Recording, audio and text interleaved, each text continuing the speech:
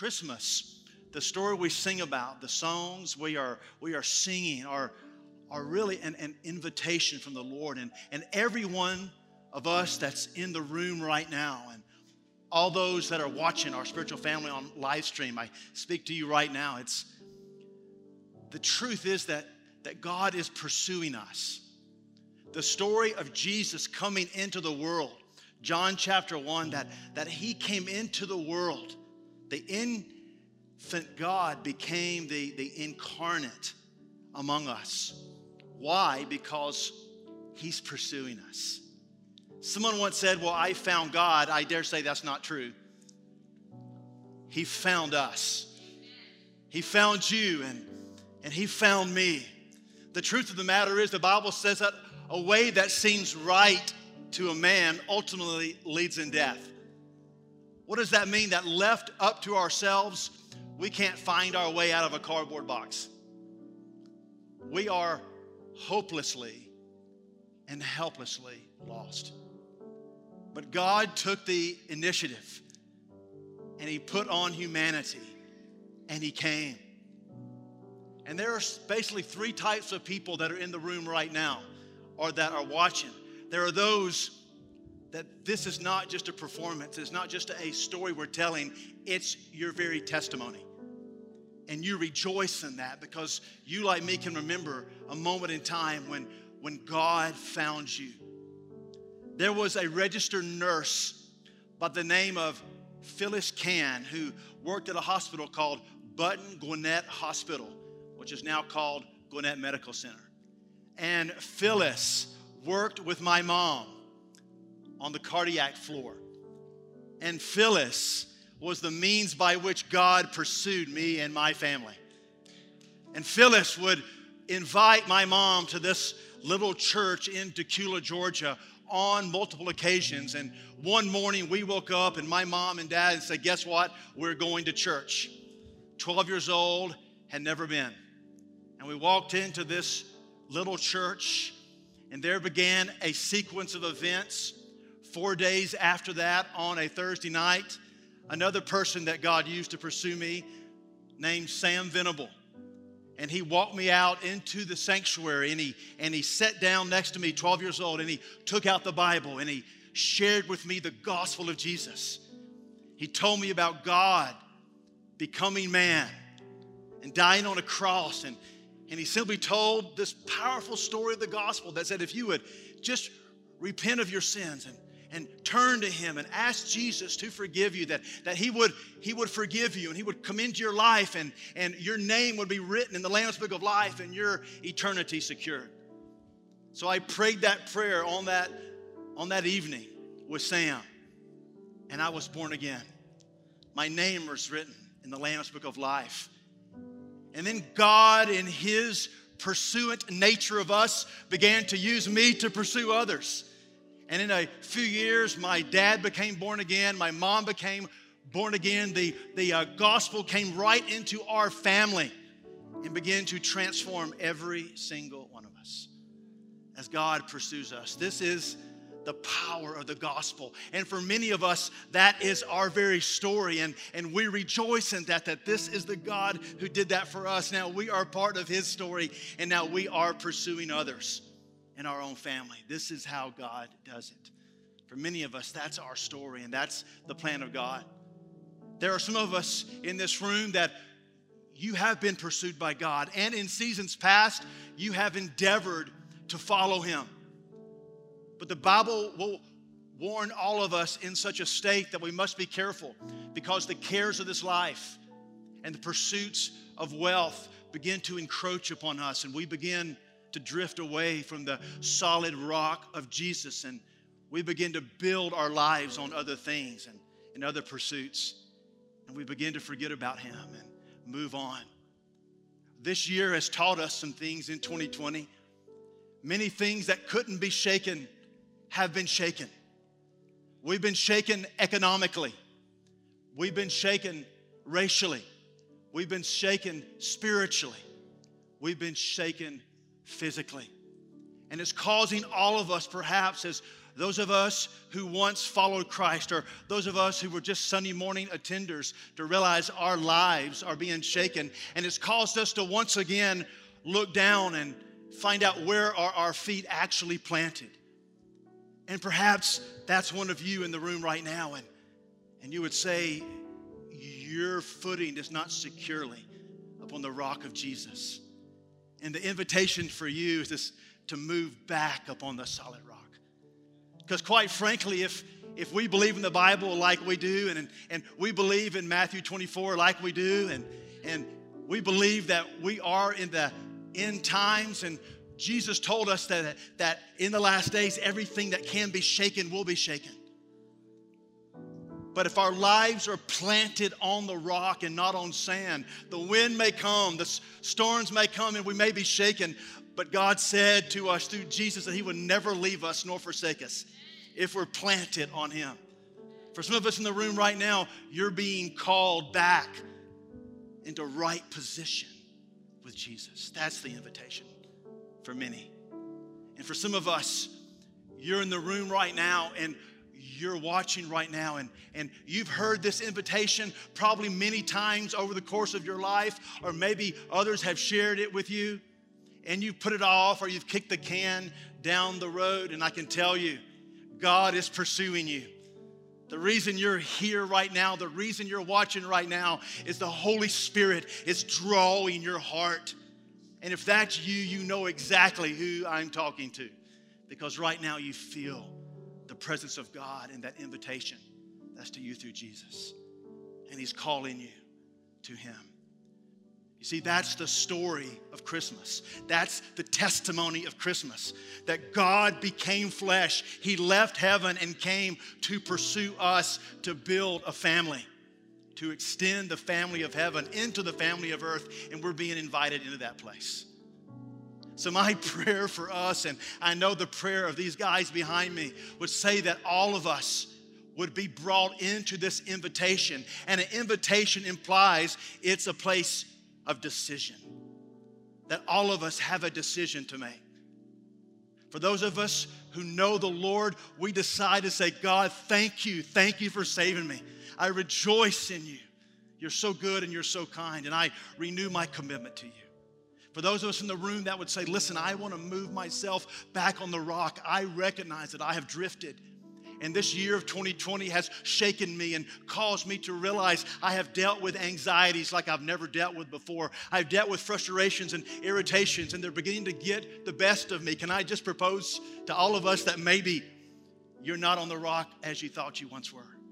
And therefore, the storms that are hitting you are taking their toll. And that ought not be. He's inviting you back to Him. And most importantly, I would ask for those that are in the room right now that you've never made a decision to follow Jesus. I remember that conversation with Sam Venable when I was 12 years old in that little sanctuary, this uncomplicated presentation of the gospel that changed my entire life. It's the simple gospel. It is the power of God unto salvation. Several years ago, I received a call from a lady who wanted to come and meet with me. Her marriage was falling apart. I never met her. She had picked up the name from somebody. I didn't know who it was. And so I scheduled a time, and she came in. And when she walked in the door, she was a very well put together, maybe 45-year-old. And we sat down and talked, and we began to just have a little bit of a chat. Very smart. She had her PhD in biochemistry, worked in the lab, very, very successful. I was dealing with somebody who was highly intellectual, highly cerebral. And I asked her, I said, well, can you unpack what you're going through? And she began to describe to me her marriage of 8 years that was slowly falling apart through a series of just unfortunate and tragic events. And I would ask her along the way, well, did you know God? And she said, yeah, I went to church when I was little, but that was about it. So about an hour into the conversation, I'm using my intellect to try to reach her. I'm using my Christian psychobabble, if you will.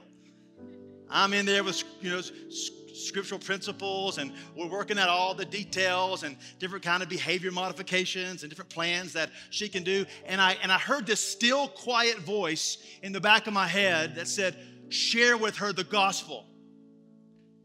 And I'm like in my mind thinking, oh, that's really too simplistic. This woman's highly intellectual, very smart. Her problems are complicated. So I just kind of went on with my natural reasoning with her and this nagging voice in my ear. Just share with her the gospel.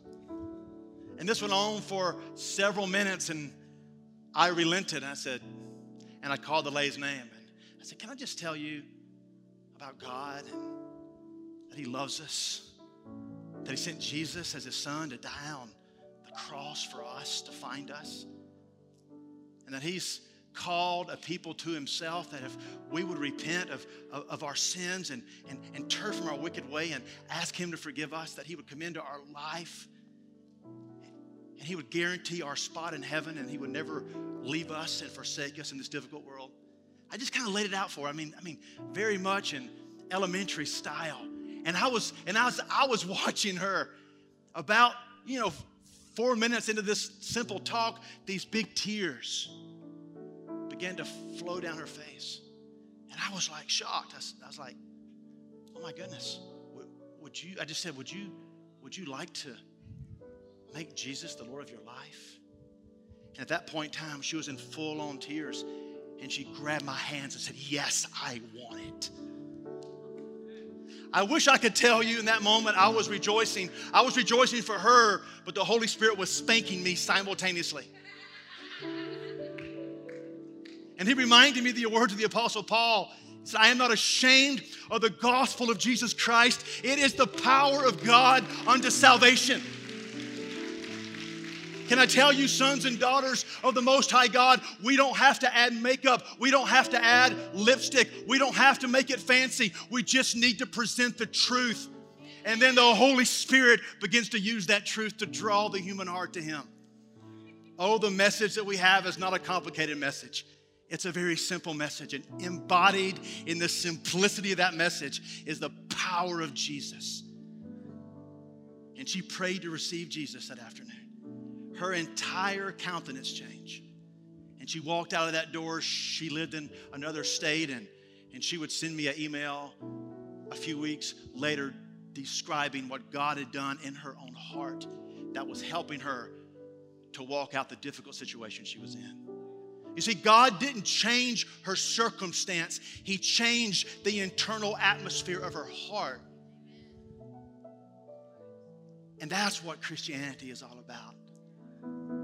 It doesn't affect the storms that come, but it affects the storm that's inside.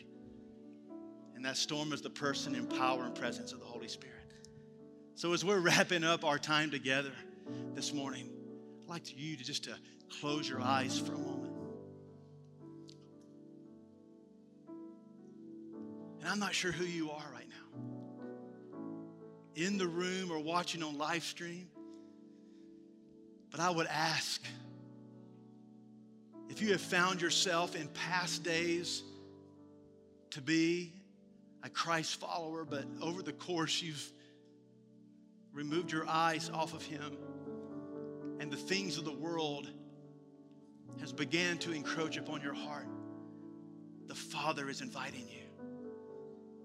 It is the scripture in Revelation when Jesus said, behold, I stand at the door and knock.